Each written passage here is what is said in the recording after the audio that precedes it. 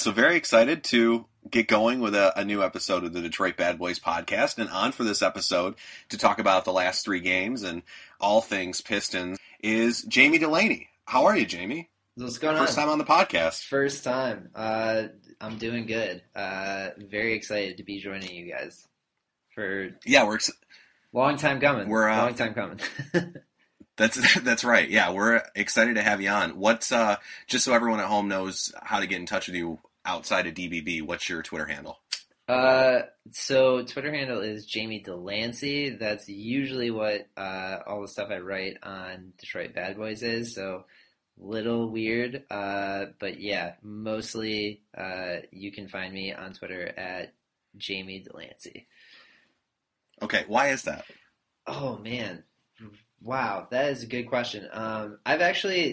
It's funny you ask that because in like real life, when I have job interviews or talks with like real employers, they're always like, they think it's a typo and they try to call me on it. They're like, you spelled your last name wrong on Twitter. How dumb is that? And no, it's just some weird, like, I have some friends who lived in New York for a little bit, and obviously Delancey Street there is a very, like, I don't know, noteworthy street. I've never lived in New York, so I have no idea. But they just, like, started calling me Delancey, and it just kind of stuck. And Delaney is, like, the Irish version of Smith. So if you try to Google Delaney, there's, like, millions of people who come up, but Delancey has a little bit of a better SEO track record.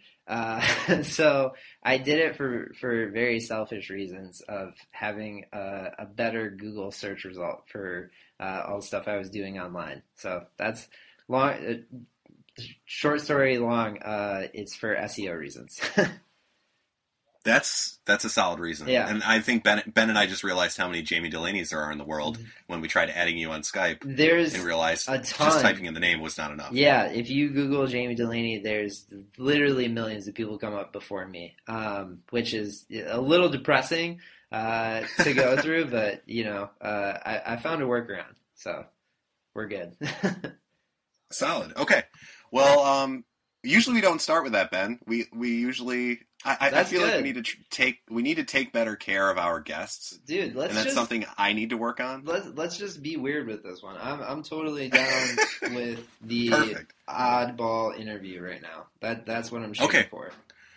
Good. We definitely nailed it.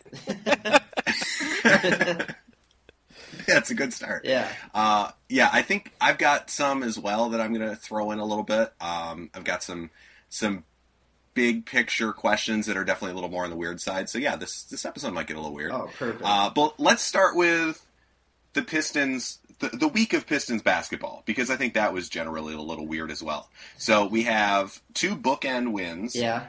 The win over the Knicks, the win over the Nuggets, and then stuck in the middle, second game of a back-to-back, a loss to a bad team, the Brooklyn Nets, 109-101 on the road. And now Pistons find themselves in this little bit of a road stretch here. Let's start with that Knicks game, because I want to get a sense from you guys of what team I should believe from what I saw this week, because I feel like I saw a couple different teams at different points this week. So Ben, I'll start with you. In the Knicks game, did you like what you see, and what did you like from what you saw in that game? Yeah, so first thing I liked was the team defense. Across the board, I think Pistons were pretty pesky. And I don't think, any single Knick really went off, and that's kind of what we saw during the first week of the season. There's just, a couple players just exploded, which led to the two losses in the first week. So I thought the team defense was good. They held the Knicks to about 40% shooting as a whole. And when you can do that in the NBA, your odds of winning go up quite a bit. And then, of course, I think the obvious storyline is Marcus and Tobias, who I think have been pretty fantastic, especially Tobias, but they were very strong against New York. 17 for 26 from the field, 47 points, and a really impressive double-double for Tobias, 25 and 10. So those two guys really were the tip of the spear for Detroit's offense and stood out and were very, very good. And then I think maybe the little less obvious, unless you're a really hardcore fan, which we all are, is that KCP finally shot well against the Knicks. We've been critical of him so far, but really shot the ball well and had a pretty good overall game against New York. Yeah, he did. 19 points, 4 of 6 from three-point range. Yeah, KCP definitely had a better game. Is that the KCP you expected this season, or is it more of the hot and cold shooting you saw the week prior? Well, I hoped for more, but I'm sad to say I kind of expected the inconsistency from his shot. He just hasn't been reliable yet. And I think he's solid at other things, but shooting just isn't there, and he still hasn't done anything. It's only 2 weeks, long way to go. I don't know, we're going to talk a little bit more about his contract later, but unfortunately that's kind of what I've come to expect from KCP. The games where he shoots well, it's, he plays really well all around, and it's like he can't miss from anywhere. But unfortunately those games are the exception and not the rule right now. So, Jamie, my question after the Knicks game, and then especially after watching the Nets game, was I kind of had this feeling that maybe the Knicks are just bad, and that was part of, the team defense did look good, I agree with you, Ben, but I was wondering if maybe just some of the issues the Knicks have offensively, being so new to Hornacek's system and kind of having a bit of an identity crisis with a lot of new pieces on that roster. Maybe the Knicks were just not as good of a team as the Pistons. Which way do you lean? Were the Knicks just not as good, or were the Pistons better that night? Knicks are just bad. And, I say this with a footnote because I've been trying to fade the Knicks ever since the season started. And, of course, they beat the Bulls in Chicago on Friday, which really cost me some coin. No, I was at the game on Tuesday against the Knicks, and they don't know their identity yet. It's really funny to watch in person because you can tell they're like forcing the triangle, and then all of a sudden they'll call a timeout and Hornacek will like actually put a set together. And if you like go back and watch their sets out of timeouts, they do a really good job of getting Kristaps Porzingis in motion, which is what they should be doing more often. Like he runs a pick and roll, and then he rolls out to the 3-point line, and he gets a good shot. Like that, I think I saw him do it like 3 times against the Pistons. And even though Kristaps didn't hit it, that's what they should be doing. And instead, they're like trying to force Kristaps into stuff that he's not used to, or they're just running the offense through Melo. I just think I think they're trying to do too much. Like they should just be a pick and roll team. I don't think they're good. I think KCP had a good game because Courtney Lee was like, I think Courtney Lee played like 38 minutes or something like in 2016, which is outrageous.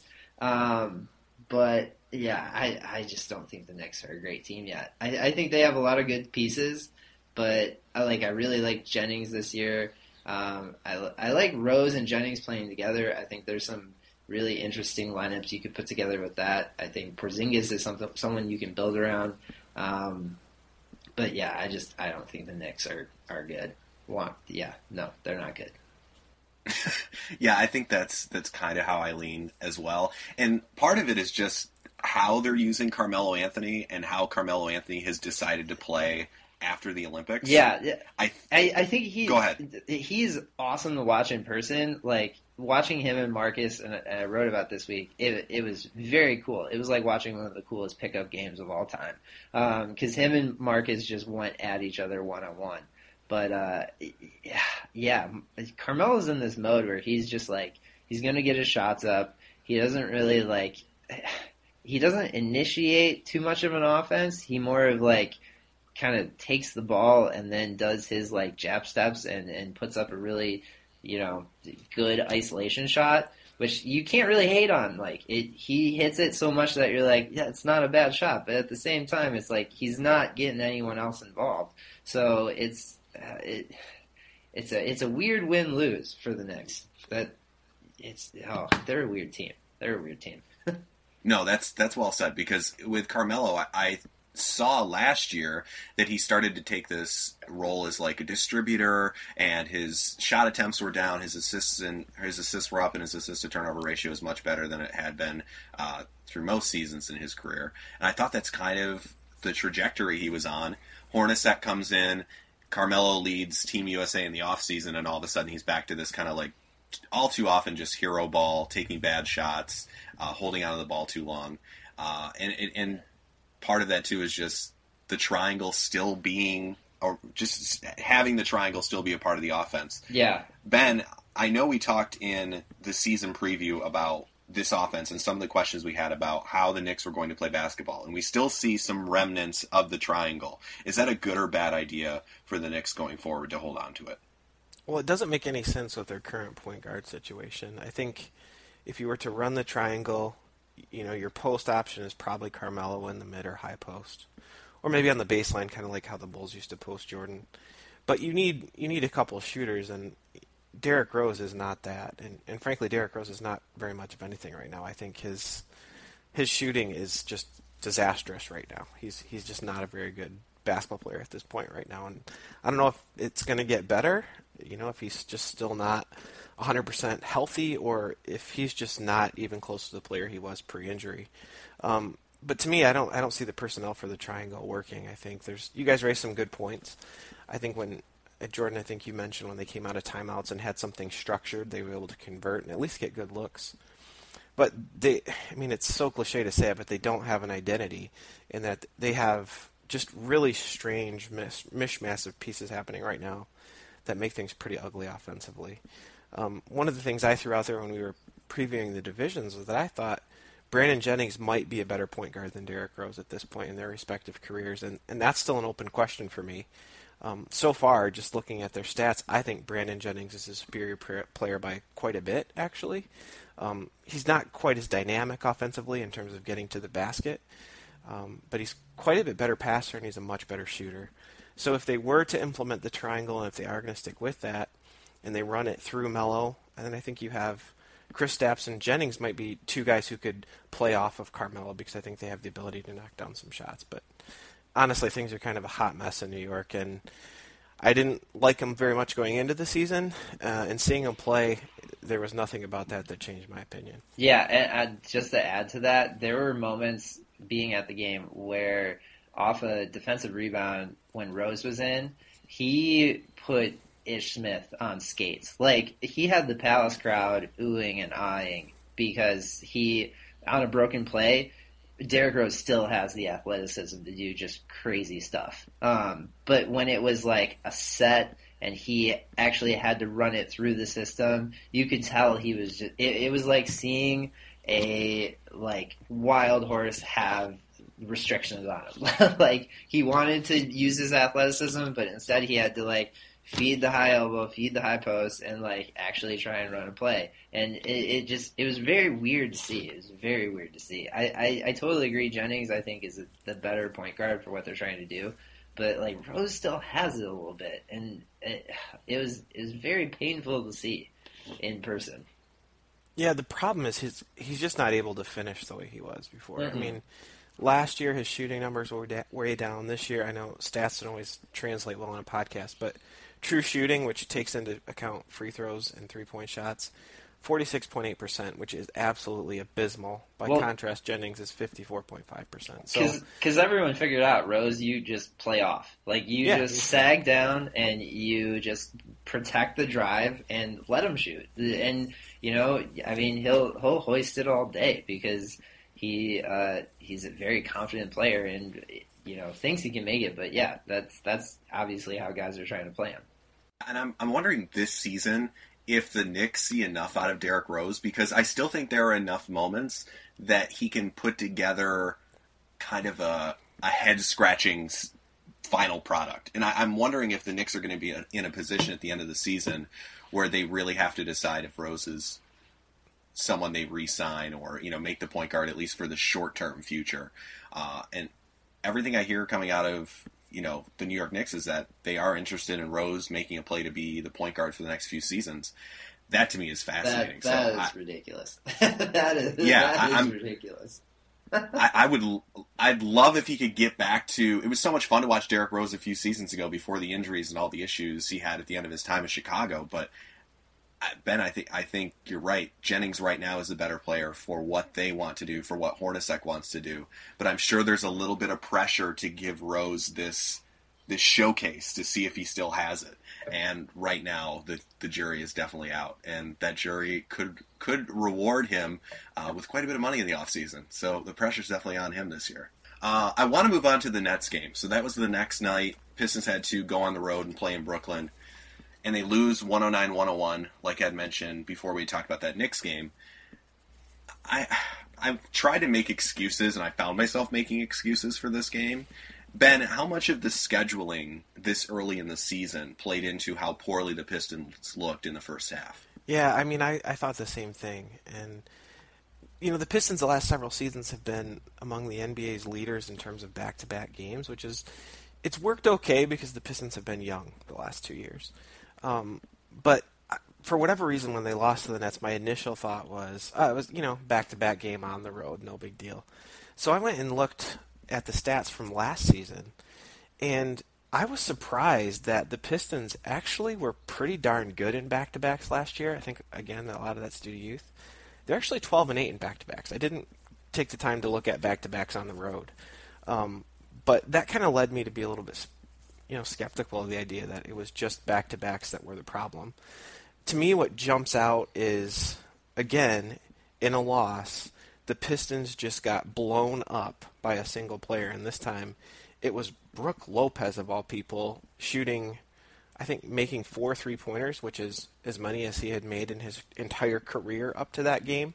So, yes, it was a back-to-back. Yes, it was 2 games on the road. But I think that's really only excuse. You can't allow Brook Lopez to go that ham on you and expect to win.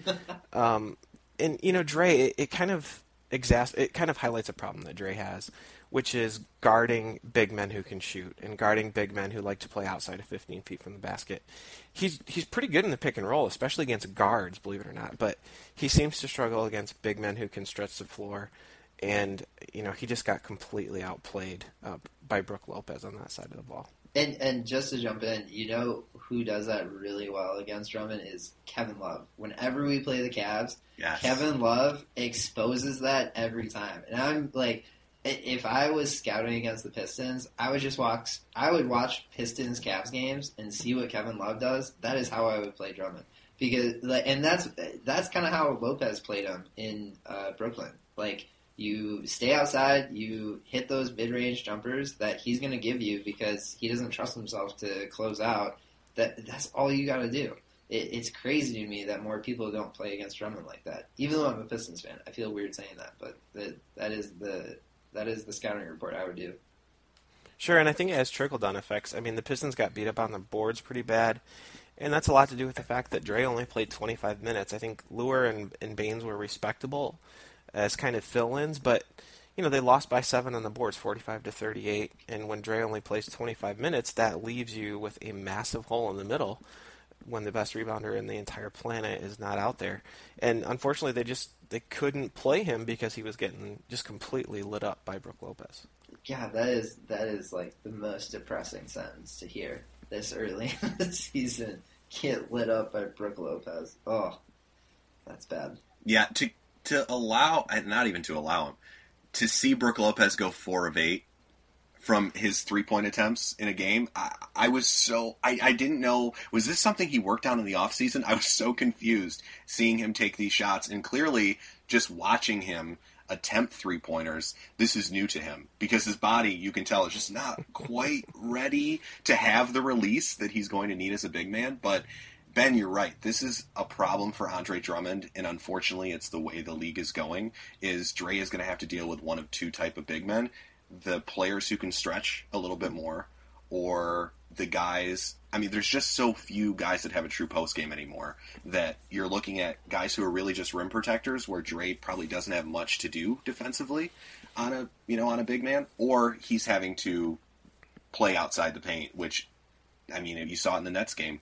We were out-rebounded 45-38 in that game by the Nets, and that should not be happening where the Pistons are being out-rebounded by the Nets. And I think part of it is the way they played Brook Lopez, and that's credit to the Nets. I think it was a good game plan going in for them with the way they played against the Pistons big men, because that definitely put the pressure on guys like Ish Smith and KCP, and they just kind of, in the first half, shot us out of contention. I was really upset with the way the backcourt played as well. Any other big takeaways that you had, Jamie, from that game? To be honest, when I was looking at the schedule and I saw that we were going to Brooklyn for our first back-to-back of the young season, after a few nice, cushy home games against the Bucks, Magic, and Knicks, I was expecting a loss against the Nets. And to me, this is the I talked about it on Twitter, the J.R. Smith corollary. Like, young team traveling to New York on a back-to-back after winning some games at home, feeling good about themselves, probably, got in New York, had a nice night. They got a little bit of a big head. I kind of saw this loss coming, so I was upset by it, but I wasn't that surprised. And for some reason, like last year, the Nets kind of had our number, like weirdly. Like we always played really weirdly against the Nets, so I wasn't that surprised.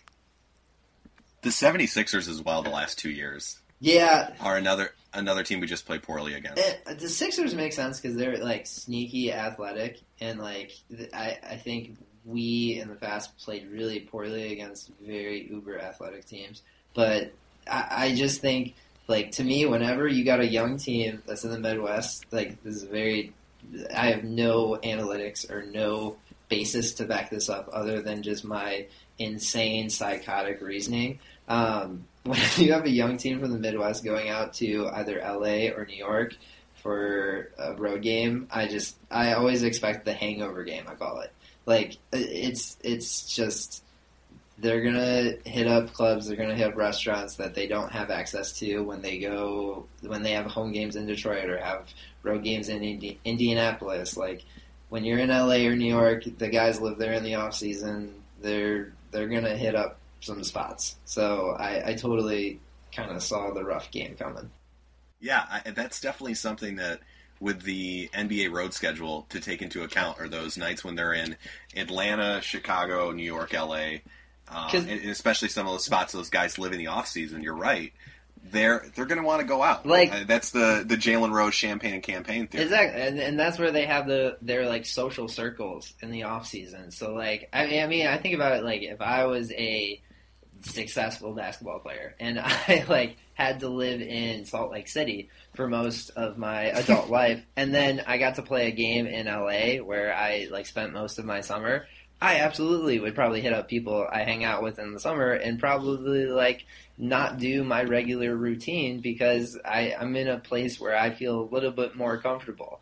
And so I try to put my mindset in that, and so I'm not surprised when they drop a game against the Nets or the Lakers here and there. It's the hangover effect game.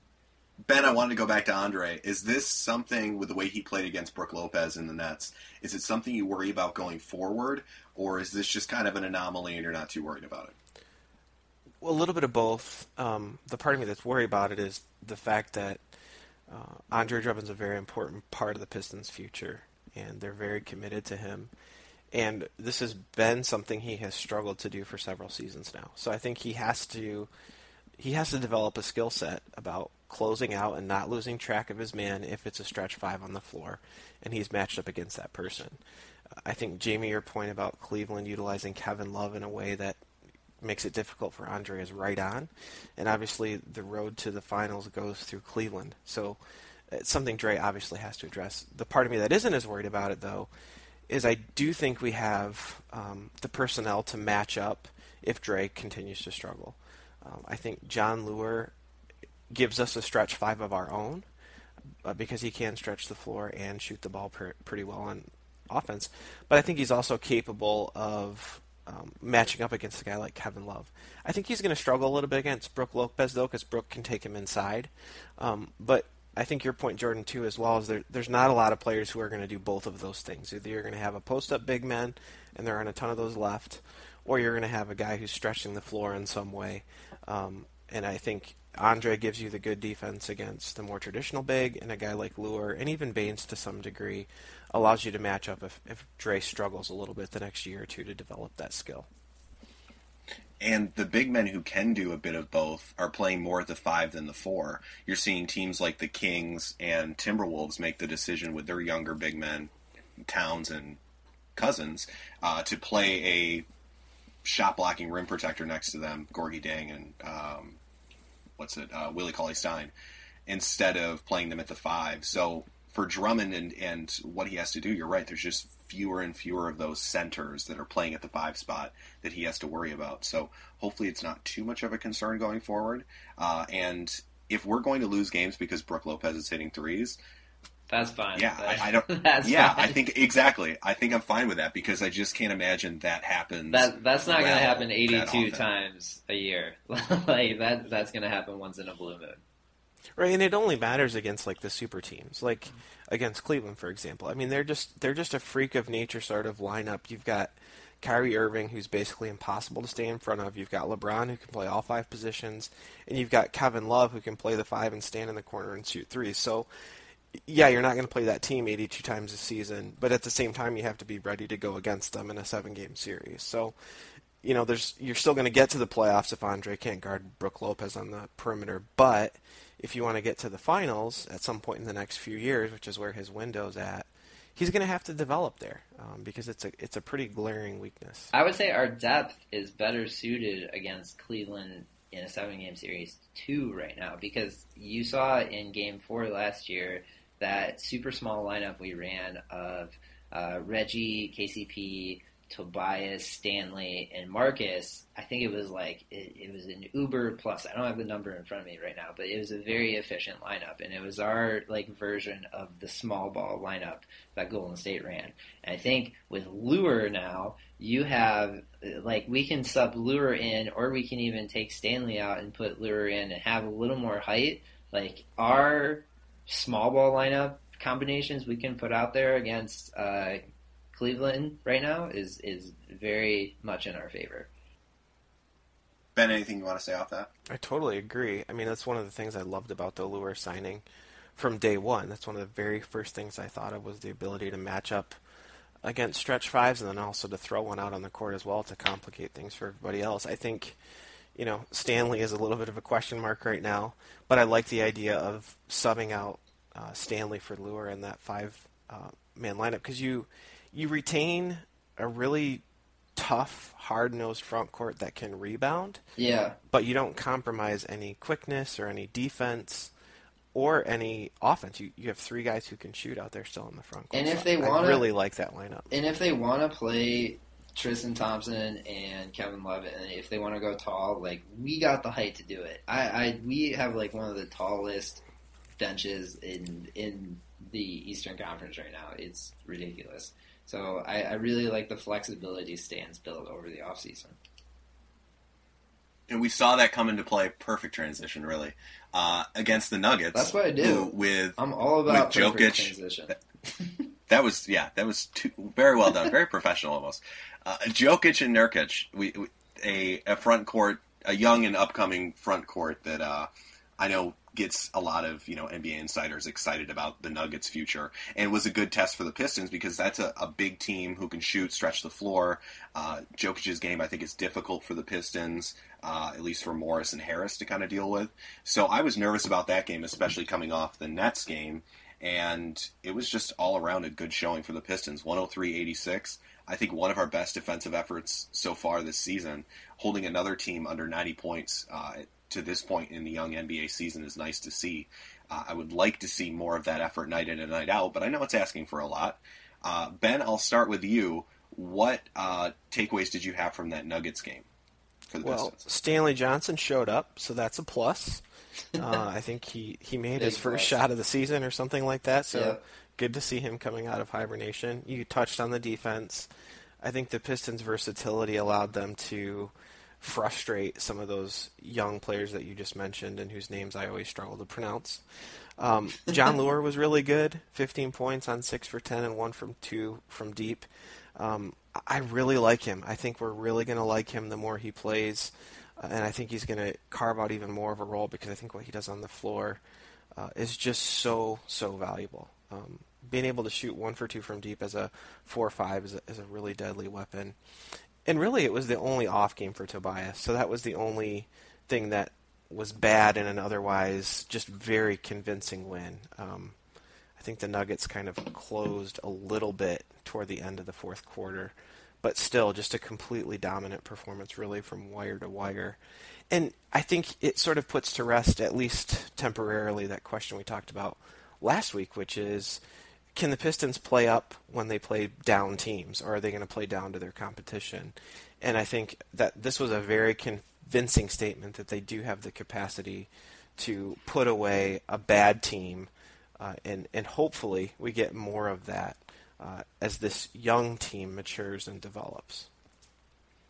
And just to jump in on that, I think to take a different angle, I think Vegas didn't even know what to take of this game, because the spread was like, I think the Pistons were favored by 4.5 at home, and the Nuggets had played everyone close, and I didn't want to touch the game at all. Like, I wasn't really sure after the Nets loss what kind of Pistons team at home we were going to get, and so to win by, what was it, like 18 or whatever we ended up winning by, like, I couldn't have seen that coming. So it was an awesome win. You're right that the Nuggets had played everyone pretty well. I think Mike Malone in the offseason figured out what lineup and what rotation he wanted to use, and clearly early in the Pistons game that was thrown completely out of whack, and he was playing guys that were getting their first minutes of the entire season, I think just to kind of give the team some different looks, because it just wasn't working that night for the Nuggets. Yeah. So we may have caught them on an off night, and that's part of the reason we beat them as handedly as we did. But at the same time, we looked really good. I think this was an all-around solid effort for the team. Ben, I had a question for you. I know we've talked a bit about certain players that could be trade targets. We did this a bit more last season around the deadline, but I saw Gary Harris check into that game, and I thought Gary Harris was good. I guess he's not playing at all for the Nuggets, which is kind of surprising. But my question with Gary Harris is that type of shooting guard, the guy who, is a solid three-point shooter, doesn't seem like he's found a role in Denver, so maybe he's on the way out. That type of KCP continues to struggle this season. We've seen some good efforts from him, but if he continues to struggle this season, would you like to see the Pistons go for that type of shooting guard, a guy who is offensively more gifted than KCP? Yes, I would. I mean, I would like to see some more offense from the shooting guard position, especially if the Reggie Dre pick and roll scheme is the future for the next 3 or 4 years, and all signs point to that being the case. I definitely think we need shooting at the 2 and the 3. I don't know if it means that you have to have that in the starting lineup at both positions, but I would like to see one of KCP or Marcus Morris either move on from one of them or maybe move them to the bench. And I think we're going to talk a little bit more about KCP's contract situation, and Jacob had a really nice piece on that this week. It's going to be difficult for the Pistons to replace someone at shooting guard, or to replace KCP at shooting guard, because of the cap situation. So that's where things get really tricky. I would love to see Marcus in a sort of super sub role, because I think his offensive game, he can do a lot more on his own than a lot of our other players can. And I think that lends itself well to leading the second unit and maybe being a weapon to throw in some of those small ball lineups that we talked about just a minute ago. I don't know if I'm sold on Gary Harris, though. I mean, I'm admittedly a little biased because I'm a Wolverines fan, but, I don't know if he's so undersized for a shooting guard. 6'4", 100, I forget what his measurements are there, but he's, contrast that with KCP. KCP is athletically exactly what you would want in a shooting guard. He just hasn't figured out how to shoot the ball consistently. So, I mean, Gary's year last year, I think he showed a lot of promise and a lot of development over his rookie year. It's hard for me to believe this is his third season already. Time is flying. But, yeah, I mean, he shot 35% from deep last year. And, if he can improve that just a little bit more, then, yeah, I mean, I think he could be the type of player you'd want to bring in to supplement Reggie. Yeah, and I think it was his last 15 games of last season. He kind of figured it out. And part of it was there were some injuries for the Nuggets, and they were playing some of their younger players. And he was playing a lot with Wilson Chandler and what's that small wing guy they have? Will Barton. He was playing a lot with Will Barton and Wilson Chandler and was finding open shots. And I think that's what improved that three-point percentage last season. You're right, being in his third year, now that the team has drafted Jamal Murray and still has Will Barton, I'm wondering if he's just kind of out of the rotation. let's get into KCP's contract a bit. Jamie, I'll start with you. With the way he's played this season, if this is as good as it gets, looking at the stat line, this is the type of player KCP is and what we're going to get from him. Are you ready to give him a close to max deal? Yes. Like, gun Okay. in my head, yes. Quick answer. I think because if you look around, the market for shooting guards, especially like first team, second team, all defense shooting guards, is really small. Like, I see what you guys are saying about Gary Harris, and the potential is definitely there, but I'd be hard pressed to find someone who would actually take the Pistons a step forward rather than 2 steps back with hopes of 3 steps forward, if that makes sense. I just think that KCP's a good fit. He knows the system. Gores has already talked about wanting to keep him, so I think he's totally fine with going into luxury tax territory to keep him. I just see no reason why, and it totally makes sense why they didn't reach an extension. Rich Paul, his agent, is the guy who is going to take him into free agency to get him the most money. He's doing the same thing with Ben McLemore in Sacramento. So I'm not surprised at all. I think we're totally going to reach an extension with KCP. I think you have to. You have to. Yeah, Rich Paul is definitely part of this equation as well, because that's the same Rich Paul who, of course, had the Cavaliers overpaying for Tristan Thompson so they can enjoy his 15 minutes a game that he gives them in really just the finals. Rich Paul is fantastic at his job. I need Rich He's Paul. He's very good at his job. I need yes. Rich Paul to help me get a job in the future, because he does a great job of getting people a ton of money. That is what he does. So Ben, I'll ask you, if the number is $18 million a year for 5 years, are you happy with that for KCP? No. I'm not happy about it, but I don't know. The point that Jacob makes in his article is, I think, it puts it in the context of reality, which in a vacuum, heck no, I don't want to play a guy who can't shoot 35% consistently from deep, 5 years and $100 million or whatever that would total out to be. I don't want that to happen in a vacuum. The problem is that the Pistons are going to be capped out, which dramatically limits your ability to do anything in free agency. And the Pistons will not be able to replace KCP with the mid-level exception. You're just not going to get a guy who's as good defensively or competent offensively. So the Pistons are sort of over a barrel. I think if KCP is a finished product, which is how you sort of framed the question, I think you extend KCP or you come to terms with him in some way if it's not an extension, however it comes to be. And I think you look for a trade that brings you more of what you're looking for, because I just don't think he's good enough offensively to get the Pistons to sort of title window territory. I think they need a significant upgrade at the 2 and or the 3, especially in terms of consistent shooting, to be able to get to the sort of Dre contender, which is what we talk about in the comments all the time. I just think they need better offensive production. So, no, I wouldn't be happy about it, but the alternatives I would be much less happy about. So it's kind of I think you just take your medicine on this and hope that a good trade presents itself that allows you to upgrade at the 2 or the 3, depending on, how things fall. Who, just out of curiosity, who would be the 2? Like, perfect world, who's the 2 that takes us to contender? Legit, I'm just very curious. So I don't know if I have a specific guy. I don't think we can get one with a mid-level exception, so I haven't spent a ton of time looking at that. I think that the archetype, though, is kind of a J.J. Redick in his prime kind of guy. I think that's a realistic sort of target because he's not a max player. He's not a near-max player, but he's very good offensively.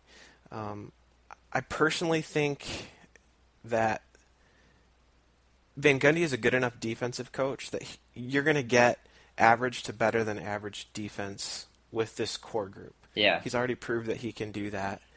And really, other than KCP, no one is a particularly great defender. I think Marcus is a really tough defender. No, that's... But really, it's scheme. He gets better than average defense out of guys who are not individually very good defenders. So I wouldn't mind going for a J.J. Redick type who's an offensively minded guy and work on scheming around weaknesses on the defensive side. I think KCP covers up a lot of Dre's, and I will say Drummond's been a lot better this year about his defensive rotations and rim protection, but he's covered up for him a lot the past 2 years in terms of him like getting in front of guys and limiting guys driving to the basket. Reggie too, like our backcourt is above average at defense. They're not great. I totally agree. They're not spectacular, but they're above average. I struggle it's so weird. The market for twos, like shooting guards out there, is so shallow. Like, whenever I think of like, okay, what if we trade KCP? I just struggle with like, who could you actually plug in that would take us a step forward and not be like totally ridiculous and give up the farm to get? It's really tough. It's a tough question. That what you're saying is the appropriate context for the question. You can't. And when I say you, I mean me. I can't just sit here and critique KCP in a vacuum, right? I mean, the reality of the market is what it is. There's a very small number of players who are realistically available. And KCP is one of them, and the CBA happens to be structured in such a way as to make it possible for the Pistons to retain him when otherwise they wouldn't be able to replace him given the resources that they have at their disposal. So, I mean, yeah, I think you re-sign KCP. And if he doesn't develop a consistent jump shot, you continue to be, looking to improve the team. You're always looking to do that via trades. There's something about it, like $100 million in 5 years for KCP. I don't know. I'm not loving that. I just don't see a better option at the moment. I totally agree. I mean, perfect world, if there was a shooting guard that the Pistons could have who I think would take them to the next level, Devin Booker. Hands down. Like, yeah, I would lose my mind to have Devin Booker on the Pistons. We would all be going to his jersey retirement in 20 years, like looking back on this podcast, like, oh my God, remember when we thought it was a great idea? Yeah, it was that great of an idea. He is the perfect person, but the problem is there's only, Phoenix is going to lock him up. They're not going to answer the call unless you're giving the farm away because they know what they have in him. He's a next level shooting guard. Yeah, and we had a chance. It brings me back to the draft then. So that's kind of a depressing point to think about. Was we had the chance, but it would cost us Stanley Johnson. Yeah. So I think we have to. Yeah, but you would do that trade in a second. Wouldn't even think about it. Yeah. I would. But I think that's the nice thing is, like, you can always draft shooting guards and guys who can shoot threes. Like, that is where all the young players are kind of progressing towards. Like, that's why I think Bauer and crew is in a very good position with KCP because you can sign him, take a risk, and just keep drafting guys who are going to shoot. And eventually hope that you hit. If KCP doesn't pan out, hopefully you draft a guy who just can sub in for him. I don't think you need to give up the farm for KCP right now. Well, and I think that's a good point, too, because we haven't seen Reggie Bullock yet. And I think, Reggie Bullock is not the savior, but... He showed flashes last year. He showed flashes. Right, no, but I think his shooting... When KCP is not shooting well, he gives you another option without having to sell the farm, as you're saying. Yeah. I think once he's healthy and once he's back, that'll help us know a little bit more about the team as a whole. So, Jordan, about those names. Yeah, I've got them, and they're coming. So this is how I kind of wanted to present it. I'm sure you could guess a couple of the names that are on here. Okay. One has already been mentioned like multiple times. But with KCP, part of the issue, and I know this is touched on in Jacob's article, which on DetroitBadBoys.com is something that everyone should read, the recent article about why the Pistons... Hype plug. Go read the site right now. Very hype plug. Yes. Go read it right now. It gives you a good idea about the reality of signing KCP. But I think if the Pistons front office gets the feeling that it's not going to be easy to re-sign him, and they get closer to the deadline, and he is continuing to play like he is playing currently this season, I know it's only 6 games, so it's a very small sample size, but closer to 40 games into the season, if we're getting the same production, I can see the Pistons looking at KCP, and his cap number is only $3.5 million for this season, so that's not enough to bring in the type of player I think that makes the team better at that spot. So I think you have to add a contract onto that. And I think it's the most tradable man in the world, and that is Aaron Baines. I know we've talked about this before, Wow. Ben, about adding that contract on. So now you get closer to that $10 million number. The KCP plus Aaron Baines, at least in terms of salary numbers, gets you into a market of players that I think will at least be realistically available. So you ready for those names? I can't wait. Dude, I Okay. edge of my seat right now. All right, so let's start with the Nuggets. So we could possibly pull off, and this would bring a few hometown guys. Back off my seat. Back off. I'm now at the back of my seat. We're The gonna. edge is gone. We're gonna. I'm now sitting back. I didn't want to go from 100 to 200. We gotta settle it back in. Wilson Chandler and Gary Harris for KCP and Aaron Baines. Hard Ben? pass. Hard pass. Hard pass for Jamie. Ben. Hard pass. Um, Don't do it, Ben. so I would have to think about it. No, that's one that I would have to think about. The problem I have is that I don't know how much utility Wilson Chandler has. So he's a guy you know who's what? been extremely divisive at DBB for a number of years now. So I would accept Wilson Chandler purely for his tattoo game. It's- Fantastic tattoos. his tattoo game is Like, solid. It's very Him true. and Marcus together, we would have a very intimidating group of sleeve tattoos, which I think there's something to be said for that. The thing is, I think Baines is the best player in that trade. And I think he's worth more than those two Yes. guys.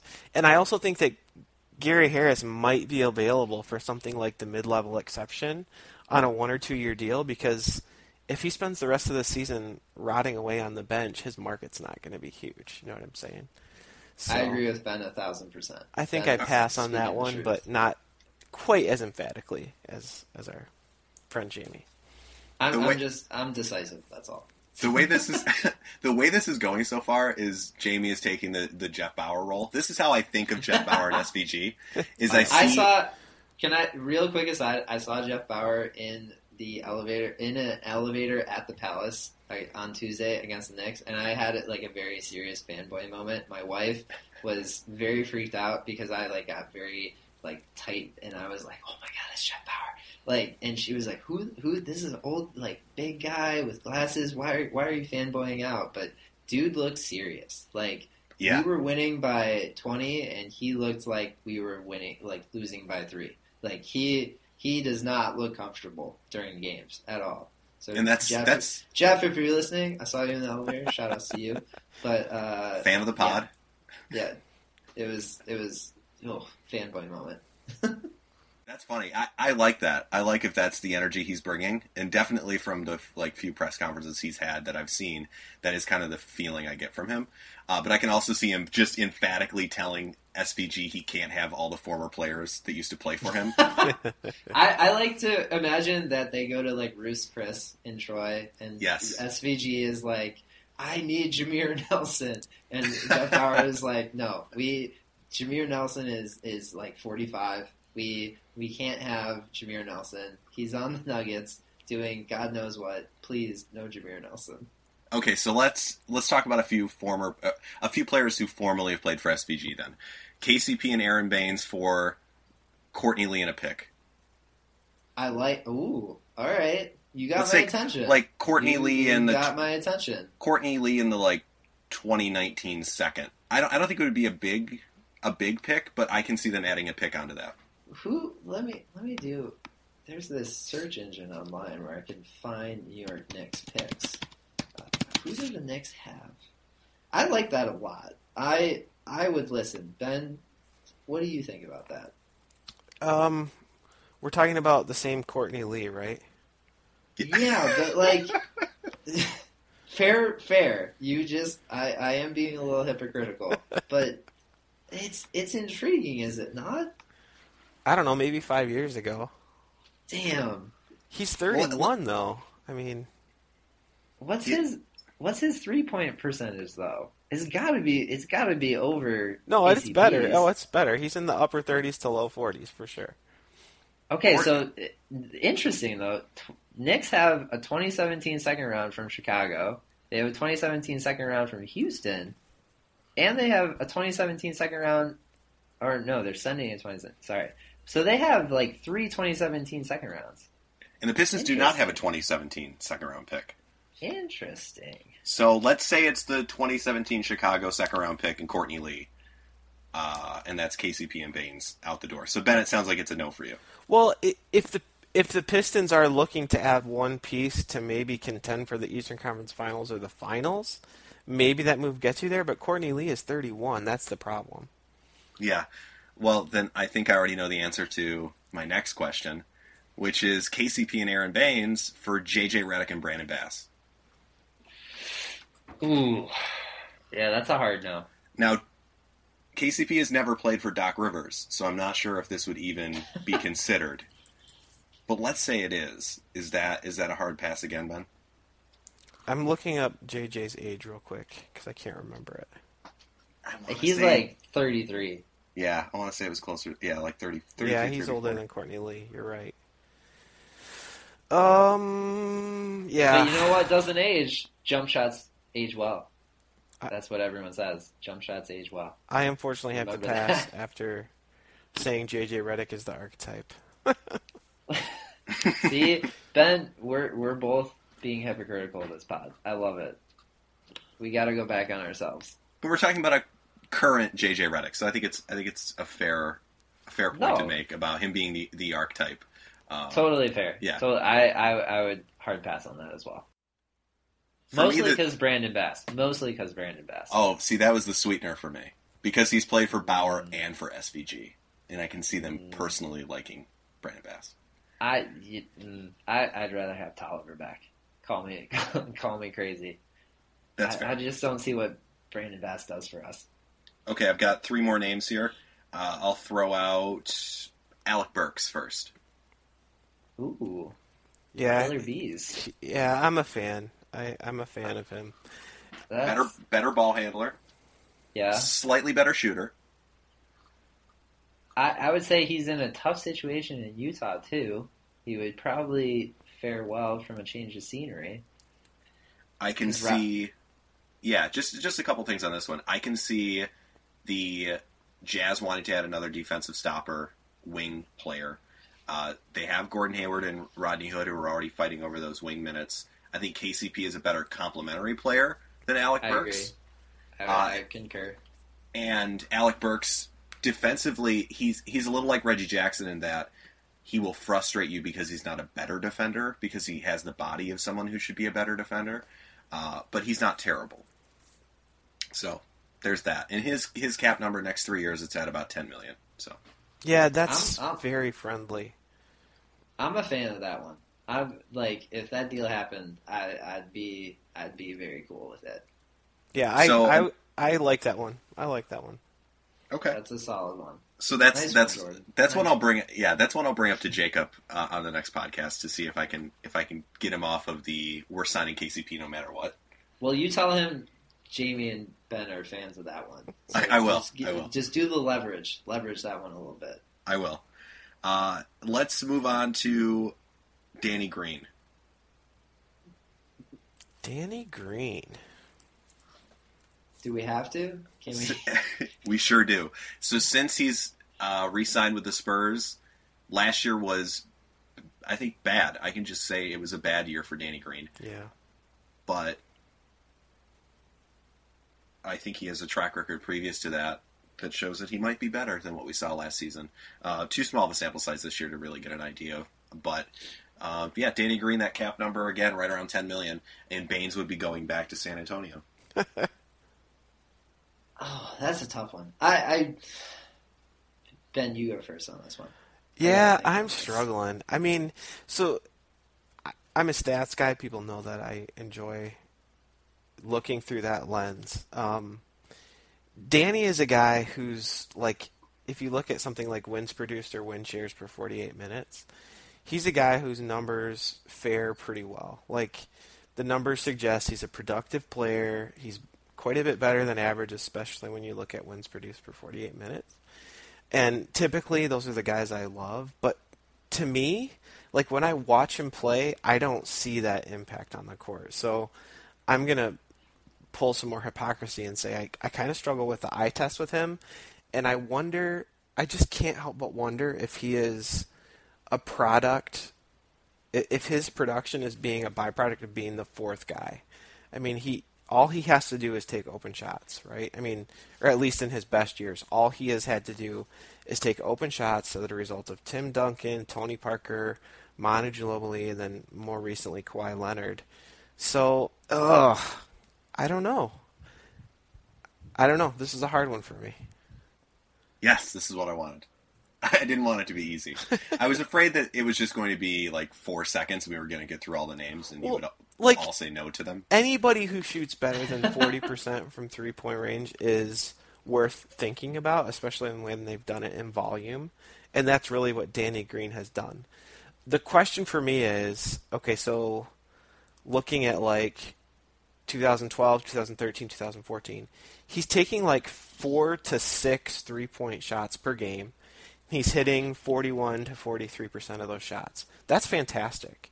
My question would be, is the Pistons' offense constructed in such a way as to get him those 4, 5, 6 open attempts per game that he would get in San Antonio? And yeah, I mean, KCP chucks like nobody's business, so maybe there are, and maybe I'm overthinking that point. But that's the source of hesitation for me. I don't know how many open looks he's going to get in the Pistons' offense. I totally agree, and now like in my head I'm playing all the sets Danny Green could possibly get, and I just don't see it the same way. Like KCP does a good job of running 2-man games where he's initiating pick and rolls in some sets, or he's like the third option, fourth option, sitting in the corner in some sets. Like I think one thing we sleep on a lot with KCP is his ability to make something out of nothing when there's a broken play, and I don't know, man. I struggle with Danny Green. Like I wouldn't be mad at it, but I don't see him. Oh man, that's a tough one.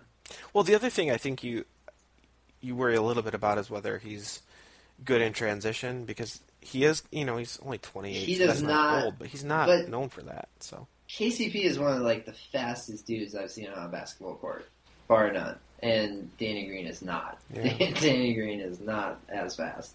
So yeah, that's a good point. Oh, that's a tough name though. That's a very tough name.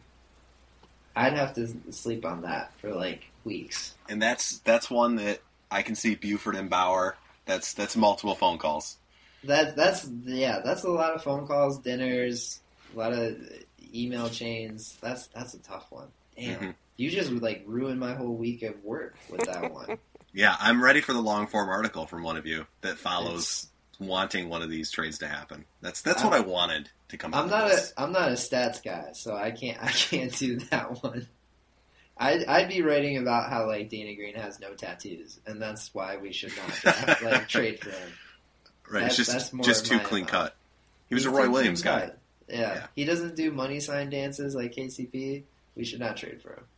Fair. All right, let's move on. I've got one more, and this player has not yet played this season. Okay. Jody Meeks? Don't say Ben Simmons. I thought about throwing in kind of an unfair Jody Meeks question, and it just seemed rude. But Tyreke Evans. Oh. The New Orleans Pelicans seem to be quite happy with their backcourt situation of Holiday and Hield. They have some depth otherwise at that position. They're definitely looking for a big man. I think Baines could step in and start next to Anthony Davis for the Pelicans. Wow, that would actually be a really good fit. I've always liked Tariq, and I think that's I'm biased because I watched that Beastie Boys documentary Gunning for the Number One Spot where they like have Tyreke Evans, Brandon Jennings, Kevin Love. So I'm like all those guys I am very jaded on because of that documentary. So, but he is a good fit. Like he could really use our man. That's a good one. I would say yes to that one. He could use a good locker room situation, and he's never had it. He could use a good coach, and that's not a shot at Alvin Gentry, but I'm not sure if he's the right coach for Evans. And he's going to be coming back sometime between Thanksgiving and Christmas. You're selling me. I know. You're selling me. This is the one I'm most excited about. because I can see the Pistons buying low. I can even see, because of the front office in New Orleans and the past they've had in terms of giving away draft picks, I can see this being similar to the Tobias Harris trade, in which we get something on top of Evans. For a steal. We could get him for a steal. Ooh. I think for a song and a dance, we can make it sound like KCP and Baines are so much better than Evans. In part because they haven't seen Evans play in over a year. Or actually, it's close to a year at this point. So this is the one that gets me excited, because I think he's a guy that could step in and be 15-5-5. A great secondary ball handler. That's something we've talked about before, Ben. Yeah. That the Pistons are in desperate need of. Yeah, that was my first thought, actually, is he gives you have two guards who can handle the ball in the pick and roll. Yeah. I just want to say, Jeff Bauer, if you're listening, Jordan and Ben would like a finder's fee for this trade. You can email them, find them on the masthead at DBV, DetroitBadBoys.com, and yeah, they'll gladly take your money. Yes, we will gladly take your money. Yeah, and that goes for anyone listening, really. Yeah. But wow, so, Tyreek's only making $10 million, and he's in a contract year right now. Wow. Yeah, this is the difference in contracts with this one is almost. I think it's $20,000. It's like 10.17 to 10.2. Huh. So it's pretty tight. Yeah, it in terms of making the contracts work, it works really well. But yeah, so that ends. Jordan played with the trade machine for too long. That closes this, chapter. I'm sure there will be more on the podcast. That's a good segment. That's a really good segment. You should keep that one around.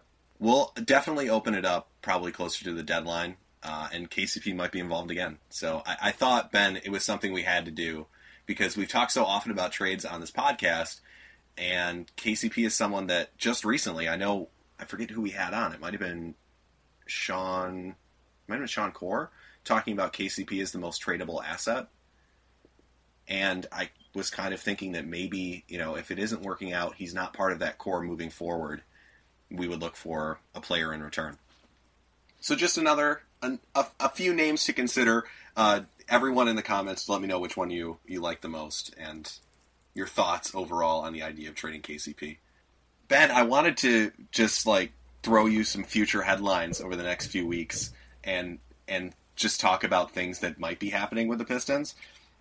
But I just want to say, from everyone who listens to this podcast, we will definitely be missing you the next few weeks as you prepare for a new member to your family. Yeah, thank you. I'm super excited. Yeah.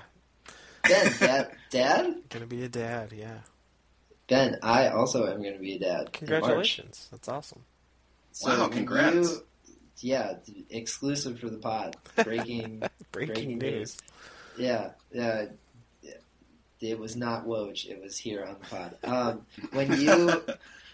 When you become a dad, can you write up a cheat sheet on stuff that I need to do, how you were able to still watch Pistons games? Yeah, I haven't figured that part out yet, but I will tell you that the pre-planning has been. So I subscribed to Sling.tv, which I subscribed to last year for the playoffs. It's an internet-based TV service for live TV.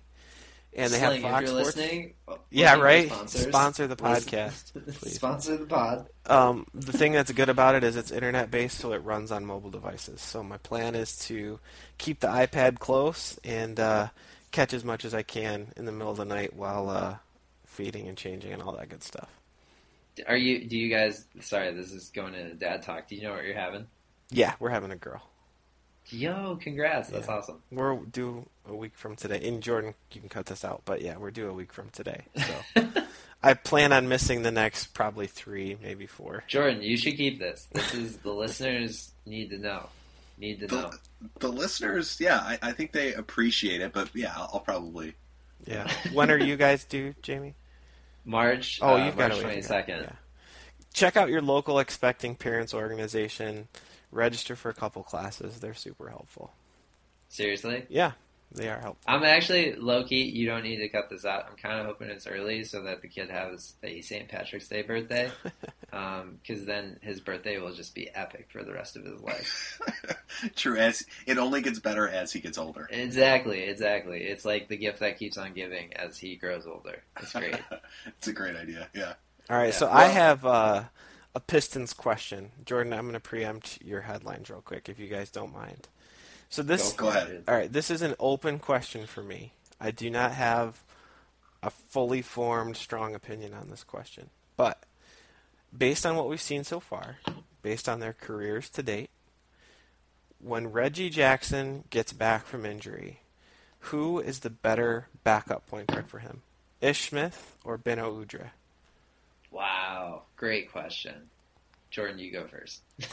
Ooh, that's tough, dude. that is all right, tough. because my thought is, I was ready to write Beno Udrih off as a sort of Steve Blake 2.0, but he's been really good, hasn't he? I love watching Beno. Yeah, he's been really good. Him. His pace is great. He's got that mid-range, like at the elbow shot that like Westbrook has, but like, it's a quick release. I'm a big fan. I'm a big fan of his game. I am too, and that's what makes this tough. Is I would say he's like watching like the best person at your pickup at like YMCA. Like he's that dude who like played in high school that just like tears up the pickup game. That you're like, fuck, like he's good. I really like him. I do too. I think I lean Ish Smith just because I want to see him work with some of the guys on that bench. I'd like to see him with Lure and Johnson. And going into the season, I was excited about a Boban Ish Smith pick and roll that I have not yet seen. So I still think it's Ish, but you're right that Beno Udrih has made it very difficult. It's not as easy of an answer as it would have been a few weeks ago because he was not even on the team a few weeks ago. Right. So this is definitely a new development. So for me, like, it's tough. It's what do you want your second unit to be? Because Ish is, we know what his weaknesses are, but the thing that he's better at than I realized was actually getting into the paint. He's really slippery, and he gets into the paint really, really well. So if you want your backup point guard to be doing that, depending on what the rest of your second unit looks like, then I think it's Ish. I think Ish is probably a little better in transition as well. But I think the thing that Beno gives you is he's obviously a better shooter from everywhere on the court, but I've been particularly impressed with his pull-up jump shot around the elbows, as you guys have mentioned. And I think maybe a little more savvy in terms of just orchestrating a five-man offense rather than just kind of exclusively dribble penetration and pick and roll. So, I mean, it's not a question I even expected to be thinking about, but I wanted to bring it up because I think Beno's been really good.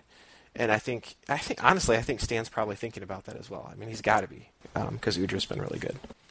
Yeah, I think it depends on the second unit you run out there. Like if you're leaving KCP in, and you have Stanley and Lure and Bane, I don't know. If you want to run like transition, fast break ish, if you want it to be more of a half court game where someone's orchestrating the offense, Beno's the guy. It's a really nice situation to be in. So it really depends on the identity you want to roll out there. I do like that it seems Beno is more of a, I don't want to say he's more of a team player because that's kind of intangible and like coach speak, but I get the feeling that Ish definitely has an understanding of what he has in the game. And I can see him pressing sometimes, like I can see Reggie pressing at times. Yeah. And I think it hurts the team sometimes when Ish takes kind of those ISOs, or even though he can get in the paint, I think sometimes it's ill-advised. I see open shooters he misses, and even though his assist numbers are great, I think he's still missing opportunities.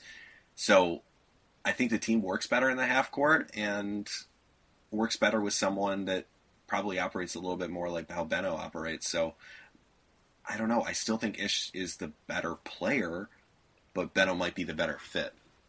Yeah, I will say Ish is terrified of clowns, for what it's worth. I learned this from Andre Drummond's Snapchat. Ish is very terrified of clowns. And this is something you can only learn on this podcast. I had no idea. That's breaking news again. That's great. No, on Andre's Snapchat, Reggie Bullock dressed up as a clown and scared Ish when he was getting out of his car at the practice facility. So I take that to mean Ish is terrified of clowns. So if you want a guy running the bench who's terrified of clowns, Ish is your guy. He was That's scared. for what it's worth. He was scared ishless. Well played. That was terrible. Okay, so that was a great question, Ben. I think it's a really nice place to leave the pod, too. That was a really good question. That's one that, again, hit up the comments and let us know what you think, because it's now something to consider with Reggie just a few more weeks away from returning. So, and let us know what you something to think think of about. clowns. Let us know what you think of clowns. Yeah, generally let us know what you think of clowns. Yeah. I'm guessing it's mostly negative. Mostly scared. Yeah, I think it's not going to be positive. Yeah. All right, well, Ben, I wish you all the luck in the world, and I hope everything goes fantastic, and you can join us sooner rather than later. I'm definitely going to miss my partner on the pod for a few weeks. It's going to be weird to do it without you. I know, I just shed a single tear trickling down my right cheek as you said that. No, I really appreciate it. So sarcastic. That was deadpan. That was you sold it right there. In my seriousness, thank you very much for the kind words. I am excited and terrified and everywhere in between. So, wait, serious question for the pod. Don't cut this out. Did you get a Pistons uni for the kid? Not yet, but I do have a little hand puppet of Hooper, and that is not a joke. So that's a real thing. Nice. And I also have a very fantastic onesie. I'm a U of M fan, and my wife is unfortunately a Spartan fan, having gone there for her master's degree. And the onesie has a football, half Michigan State.